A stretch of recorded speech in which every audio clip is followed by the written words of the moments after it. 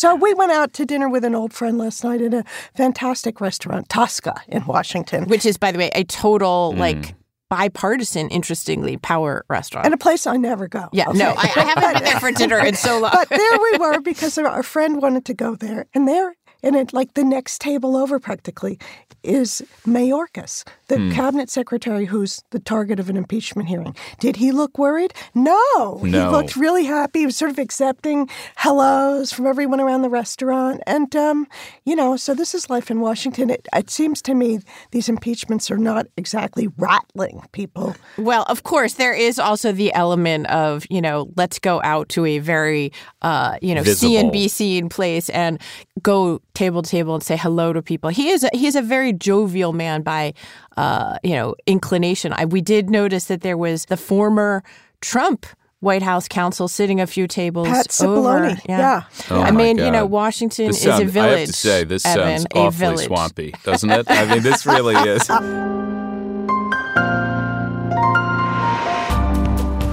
Welcome to The Political Scene from The New Yorker, a weekly discussion about the big questions in American politics. I'm Evan Osnos, and I'm joined, as ever, by my colleagues Jane Mayer and Susan Glasser. And good morning to you both. Hey, Evan. Hey there.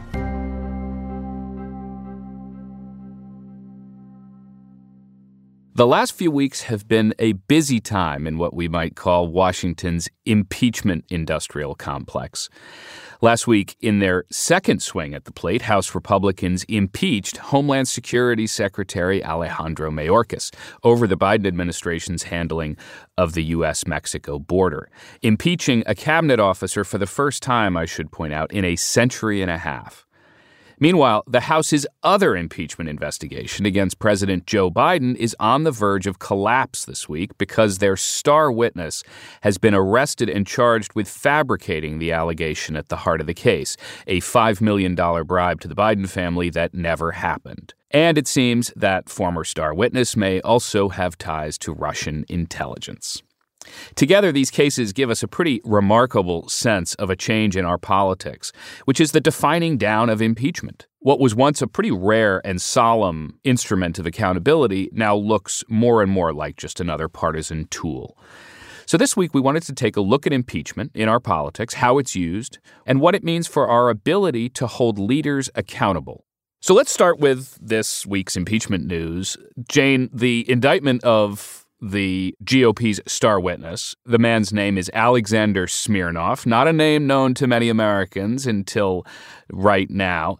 Give us a sense of how he became the center of this GOP process, this now imperiled investigation against the Biden family. Well, okay, Alexander Smirnov, he is, we have to say, still a bit of a man of mystery. There's much that's not known about him. What we have not even seen his face because he covered it up when he was being arrested. We did see he was wearing orange shoes and a maroon sweater, which maybe is enough for an arrest right there. I was going to say that's a conspiracy. But at any rate, he is someone who has dual citizenship in Israel and in the United States. He lives in Las Vegas, and he has been, evidently, for the last 10 years, a secret source of raw intelligence to the FBI.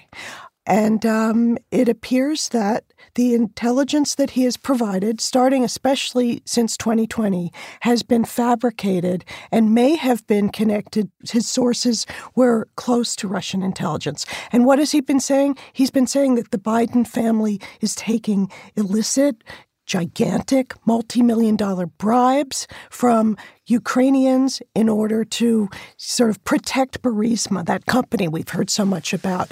And he's claimed that that money's gone to both Hunter Biden and to President Biden. And apparently, it's all made up. Susan, how important has that storyline, that narrative, which now has turned out to be nonsense, how important has that been to the Republican investigation of the Biden family? I mean, it literally is the Republican investigation of the Biden family. It is at the core of this impeachment inquiry. Republicans took back the House in 2022. They were determined as payback, revenge for Donald Trump, as political tool against Joe Biden. To impeach him is a classic example where they knew the punishment, but they needed to find a crime. Well, this Alexander Smirnov's unproven, unvetted, as it now turns out, allegation made to the FBI in 2020 was the thing that they found.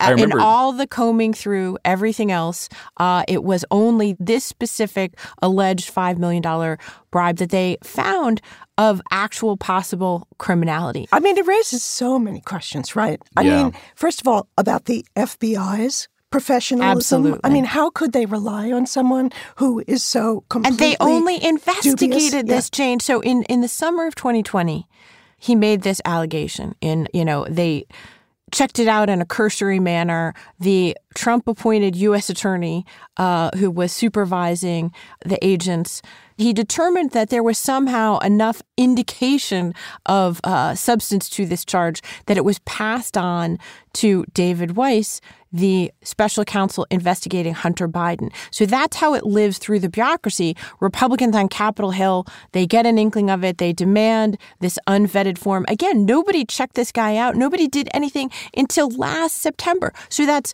3 years that this allegation is just sitting in the files like a malignant virus, ready to pop. And then meanwhile, you've got Jim Jordan, congressman from Ohio, who said last month that this Smirnoff allegation, this Smirnoff lie, was, in his words, the most corroborating evidence we have. The most corroborating evidence we have is that 1023 form from this highly credible, confidential human source, according to U.S. Attorney Scott Brady. Jane, I'm curious how the relationship between what the politicians were saying and what the right-wing media has been saying, how those two pieces fit together, because the right-wing media has been a pretty important amplifier of this canard. That's an understatement. I mean, how would you describe it? It's amazing how many times, if there have been a number of different counts of how often this lie has been spread across the right-wing media sphere. But I think Sean Hannity alone, Susan, you had it in your column. How many times was it that Well, he has shout out this? to Media Matters here. They did a definitive scrub of every time that Sean Hannity mentioned, the, quote, Biden crime family last year. And it turned out that this particular lie alone, the $5 million alleged bribe, was mentioned 85 times last year in 2023 alone by Sean Hannity. Friday news-breaking edition of Hannity. Now, the Joe Biden bribery, money laundering allegations of bribery from a trusted FBI confidential human source. Let's go back to 2015. Burisma executives, informant that met with the CEO of Burisma and chronicled that conversation and gave that information to the FBI. What's really incredible is that that's 85 times. Overall, he made more than 300 segments discussing the Biden crime family. That's an average of more than one per show. More than one per show. I mean, you've also seen, Jim Jordan was asked directly, what do you say now? This was the single most important source and corroborator of your allegations. And it turns out he's a liar. And he said it doesn't change any of the facts. Those facts, they don't change regardless of what this confidential human source has said. Which is actually, when you step back, kind of true, because the fact was there was nothing there in the beginning and there's nothing there now. So now it's just that we can all see it. But I actually wanted to say, I think it's really good that you're asking about how the media sphere sort of amplifies this. But there's a piece in this that I think is also very important, which is how the Senate and the House got into this, because they forced the FBI to disclose this raw intelligence, which is in itself an incredibly irresponsible thing to do. We all know that raw intelligence is uncorroborated, unverified. It's just basically hearsay. And so Senator Grassley, who really pushed to put this out in public without any verification. And then if senators could be held responsible for libel, which the way reporters can, he would be charged with libel for what he did, but they can't be. So it was just incredibly irresponsible what he did. Yeah, I think Jane is making actually a really important point here because it goes to what the Republicans on Capitol Hill are doing to this tool of impeachment, how they're using the power and the platform that they have in Congress. And it is the height of irresponsible in the sense that the underlying facts of the accusation don't matter because it's all about having an accusation to wield. Everyone knows the political math that we're dealing with. And even if they were to go ahead with a vote of the full House to impeach Joe Biden, no one expects that he would be convicted in a Senate trial. There aren't the votes for that. So it's essentially this same cycle of lies and irresponsibility. I had this classic conversation with Congressman Jamie Raskin, who's been the lead Democrat on the committee kind of trying to fight against this impeachment investigation for the last year. And I said to him yesterday, well, okay, Congressman, now that this allegation has collapsed, now that we have the Smirnoff affair, I'm trying to brand that, the Smirnoff affair, will they finally give up this conspiracy theory? And he said, well, look, we know how this works. In the mind of the most extreme conspiracy theorists, the collapse of it and the arrest of the informant actually becomes further proof of the conspiracy and that they're trying to silence him. And he summoned this image that is really stuck in my head. He said, Susan, there will be some people like Confederate soldiers wandering around in the woods in 1866, still fighting the war. Yeah, I think, there's a great term in the study of conspiracy theories, which is that they say that they are self-sealing, that when there is a puncture, that they actually have a way of conjuring some solution to the problem. Oh, Evan, that's so that's good. An incredible, that is really good. I mean, to me, what we're sort of looking at, if you sort of stand back, is we've gone in 250 years in this country from John Locke, who was trying to create a just society, and the founders of the Constitution are trying to have all these checks and balances to make sure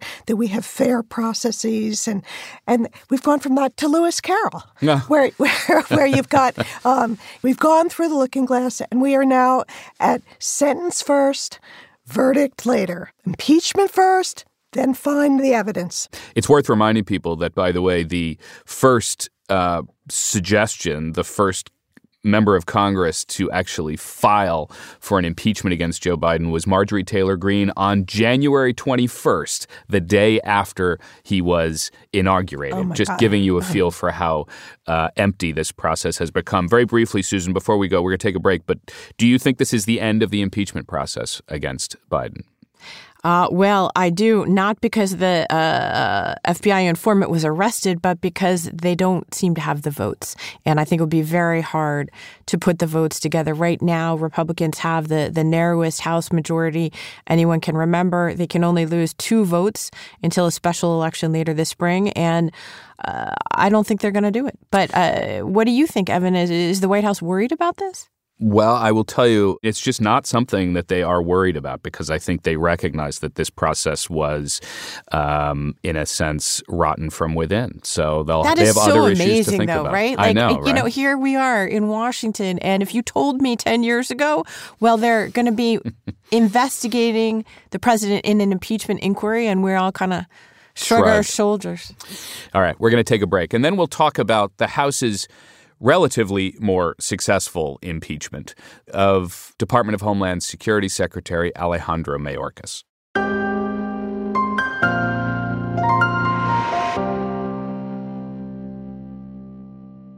If you've been enjoying the show, please leave us a rating and a review on the podcast platform of your choice. And while you're there, don't forget to hit the follow button so you never miss an episode. Thank you very much for listening.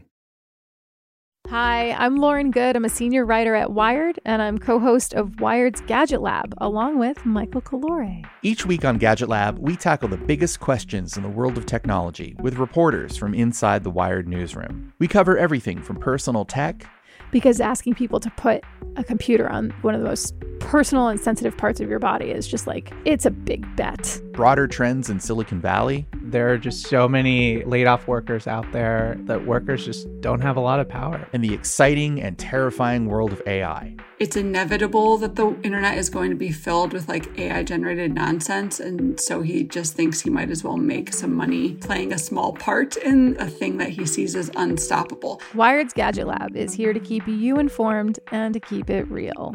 The entire point of the phone should be, on some level, to hate it.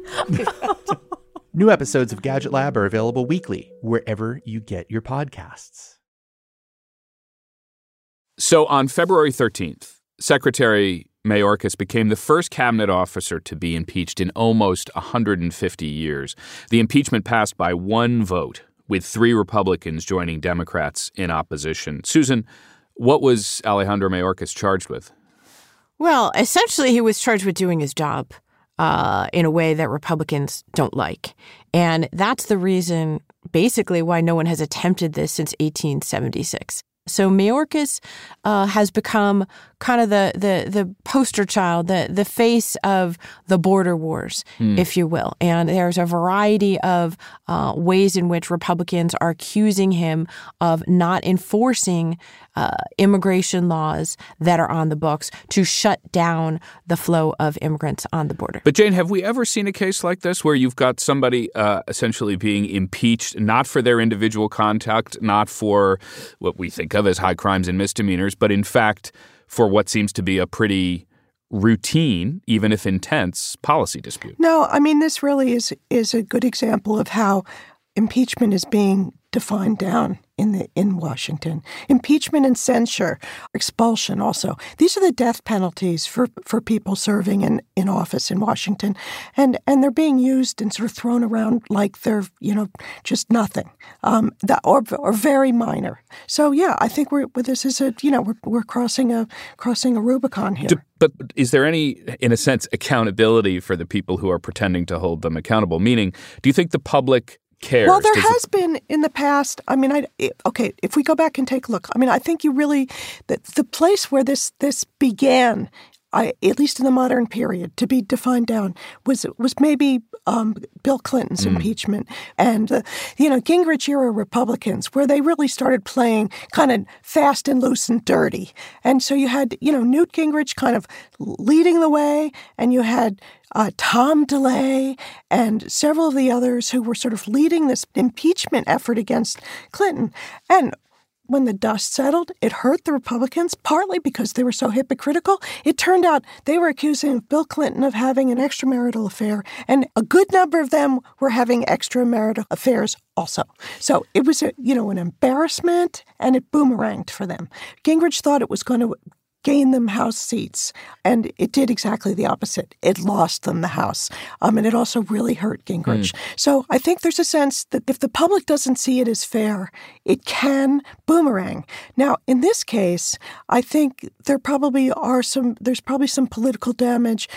Not so much for the Republicans, more for Biden, because what the Mayorkas impeachment does is it shines a light on the immigration and the border issue. And it's a kind of a no-win issue for Biden right now. So, I mean, to the extent that it brings attention to that, I don't think it's particularly good for Biden. I think, Jane, it's worth remembering, too, that at the very moment that Republicans are trying to draw attention to border issues, they did just give Biden a pretty big political gift recently. They certainly did. It's worth remembering. They shot themselves in the foot, too. You want to explain, but this is true. They were setting this up to be a total win for themselves, and they screwed it up. Yeah. In the middle of January, you had Republicans saying one after another, we simply cannot go another day as a country without having serious policy change on the border. I remember Mike Johnson getting on CNN and saying that on January 17th. The reason is not for politics. This is beyond Republican versus Democrat. This is about a serious catastrophe that almost 9 out of 10 Americans understand is at an emergency level, is something that must be addressed. That's what the polling says. And then what happened? Of course, Donald Trump comes in and says, absolutely not. This is going to deprive me of my central campaign issue. And lo and behold, then you have people saying exactly the honest thing out loud. There was a congressman from Texas who came out and said, I'm not going to help Joe Biden. So, Susan, then the question becomes, if what we're seeing is, in a sense, a kind of cynicism Olympics, where you've got these Republicans trying to outperform one another for an impeachment process that has proved to be thin on the Mayorkas front and non-existent, really, on the Biden front. Do you think that voters, as Jane described, will hold this to the feet of Republicans, or did they just go along with the sense that this is a pox on everyone's house? Well, look, that I think, is the political calculation here, Evan. It's how much are people paying attention to the internal maneuvers in Congress, or even the hypocrisy of Republicans who say they want a deal and then reject the deal when they don't get it. I take the point that it's really bad timing for Republicans to be impeaching Mayorkas for not doing enough on the border, the same basically 2-week period that they refused to do anything more on the border. At the same time, I also find it hard to imagine in our election this year that people are really going to be like people who are motivated to vote because they're worried about a crisis at the southern border, that they're really going to be like, oh, well, actually, I don't want Donald Trump anymore on his signature issue, and I'm going to go for Joe Biden. I don't find that Jane's point that it really did blow back on Republicans in the 90s? Do you find a parallel there? Right. Well, I think it blew back, by the way, on Democrats as well in Trump's first impeachment. In fact, when Donald Trump finished his impeachment trial in the 2019, early 2020 charges against him stemming from Ukraine and his effort to demand that Zelensky investigate Joe Biden, actually Trump's approval rating rose at the end of the Senate trial to the highest level of the presidency. He never cracked 50% in the Gallup poll. He's the only president in American history, by the way, since polling began, never to have been supported by a majority of the country. But he was up to his highest level that he ever recorded in his presidency at the end of that impeachment trial. So, there's an argument that Americans, the message that they tend to send around these is they want Congress to work on Congress's business, which is legislation, passing bills. And this Congress has a terrible record of getting its actual work done. But Americans are not that big, I think, on impeachment in general, on what they perceive to be Washington's political wars. And I do think that's the cynical game that you talked about, Evan. Republicans, in using impeachment right now, they are essentially contributing to driving down Americans' faith in politicians, in the institutions in Washington, in the consistency of our politicians. I think that's part of what this game is all about, is to say, okay, you accuse Donald Trump. Well, we accuse Joe Biden. We accuse Alejandro Mayorkas. All these politicians are dirty. It is. It's true. I mean, it's an effort to try to create sort of whataboutism and parity between the two parties. On behalf of the Trump camp wants to make it look like, oh, you say our guy's corrupt, your guy's corrupt. I mean, it's very, very schoolyardish. I don't think, though, you can get away from the fact that if you look at what's happened in the last 10 days, it's a gigantic embarrassment for the Republicans. I mean, the Mayorkas impeachment is a blip. There's been a lot of time, effort, media attention on the Republican side to making this claim against Joe Biden and his son. And the whole thing just burst in their face. I mean, that's the bottom line. All right. We're going to take one more break. When we come back, we're going to look at what brought us really to this point in the defining down of impeachment and what it means for our ability to hold leaders accountable going forward.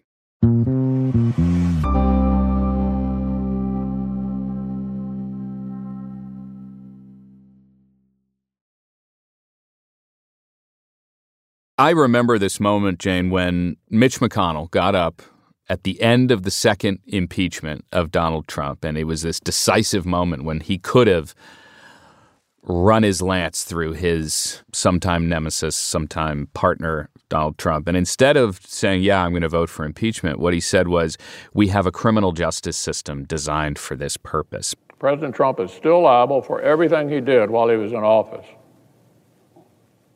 as an ordinary citizen, unless the statute of limitations is run, still liable for everything he did while he's in office. Meaning, let's leave it to the prosecutors to go after Donald Trump for his role in the insurrection of January 6th. And Mitch McConnell, after all, is the guy who considers himself an institutionalist. You know, that's the classic language that he uses about his view of political systems. What happened? Why was it? Was it something about Trump that made them incapable of using impeachment in the way that they should have? Or was it something about the party? I mean, basically what happened was Mitch McConnell lost his nerve. He passed the buck. He could have tried to lead an impeachment conviction in the Senate, but when he realized that within his caucus he didn't have the votes, he did not want to be exposed as failing because he's always afraid of losing the support of his caucus and losing his position as the leader of his caucus. So he panicked and backed off because he couldn't bring them along. He knew, you could tell from his speeches, he absolutely knew that Trump should have been convicted of impeachment. I mean, he said out loud, he is guilty, and he is the person who brought about the January 6th insurrection. So he knew that he should have been convicted, but he couldn't bring his caucus along, and that's where Trump comes in. You said, is it about Trump? Yes, because Trump had so much control over the members of the Republican caucus, even in the Senate. You know what's striking, Susan, is that, in fact, we over the last couple of years, we've seen the emergence of a new and powerful tool of accountability, which was the January 6th committee, which used this very sophisticated form of really sort of a form of prosecution. They were much better about framing this for viewers. It was much more concise. It was punchier than a lot of typical committee hearings. And it had a way of breaking through to the public. We'll acknowledge not everybody. But do you see a way in which the impeachment process, which is becoming now debased, is going to create room? You talked about Jamie Raskin before. Is there a generation of lawmakers who see a way of still figuring out how to reach people when it matters? Yeah, I mean, I have a different view of that, which is to say that the January 6th committee was useful for putting on the record a certain amount of testimony, for pushing it forward, for pressuring, in effect, the Justice Department to get its act together and move. But in many ways, the January 6th committee represents the failure, in my view, of accountability. It represents the failure, first of all, of impeachment, as Jane so correctly put it. The problem was political math. McConnell, and even with the number of Republicans he could bring with him, plus the Democrats, they didn't quite have enough to get over that very high threshold that the Constitution sets for conviction in the Senate. And more importantly, even the traditional methods that Congress has short of impeachment for investigating wrongdoing by an executive branch in the past, that has been done in a bipartisan, bicameral way. And so you went from, say, the Iran-Contra Committee in the 1980s, which was both the House and the Senate. It was Democrats and Republicans. Even in the immediate aftermath of January 6th, the shock was still very palpable. There was still a sense that Donald Trump had disgraced himself, that he couldn't come back. They failed even to set up a bipartisan committee. They refused to do that, both McConnell and then in the House, the Republican leader at the time, Kevin McCarthy. This was a terrible precedent that they set. These people had been the victims of an aggressive, violent mob that stormed the United States Capitol, the first armed, hostile force to take over the U.S. Capitol since the British invaded in 1814. And yet Kevin McCarthy and Mitch McConnell wouldn't even agree to a bipartisan commission that would have established what exactly happened there. So I think it was important and very good that Nancy Pelosi went ahead and set up the January 6th committee. If our subject today is accountability, I find that is one of the kind of lessons unlearned, and I hope that will be learned, for we need tools of accountability. Impeachment has broken down in recent years because the two impeachments of Trump proved, if nothing else, that it's a practical impossibility to obtain a conviction in our deeply polarized and almost evenly divided society. Since the Constitution requires you to have such a large majority in the Senate to vote for conviction, as a practical matter, that means nobody's ever going to get convicted. I mean, it shouldn't mean that because, as you say, in the past, there have been times when lawmakers have put the public interest ahead of their partisan interests. But that is, but nobody's ever been convicted. No president has ever been convicted. No, but they have managed to, in all kinds of investigations, work together. Less and less in recent years, though. I mean, I think you could say that Mitch McConnell, he failed to put the public interest ahead of his own personal interest, which was to stay majority leader. And because of that, he enabled Trump to go on to run for another time. I mean, part of what people forget about impeachment is not only if someone is convicted, it's not only that they're convicted of those specific acts, but it bars them from running again. Can you imagine if we didn't have to go through with this? Right, that's so important, Jane. I mean, and so... So what I hear you saying is that in the end, the system, the process itself is only as strong as the individuals who are holding the Yes, exactly levers. right. And what we're looking at are very weak and somewhat craven leaders. Well, on that note, a silence that fills multitudes. Well, it is worth reminding folks where we started this conversation, which is that the central plank of the Republican investigation, the impeachment investigation of Joe Biden, has collapsed. And we will see whether that means that the process itself is falling apart or whether it will continue on like a zombie inquiry for a while. Self-sealing. Self-sealing. The Confederate soldiers are riding in the woods right now, shooting away. The lost cause of the Smirnoff affair has already begun. Thank you.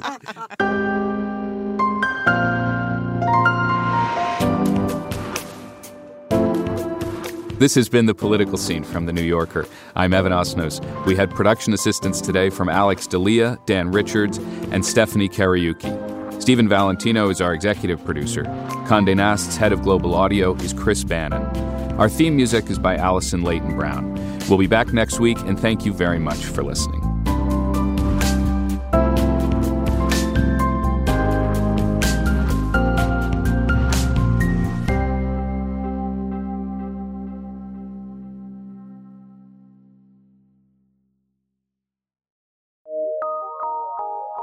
From PRX.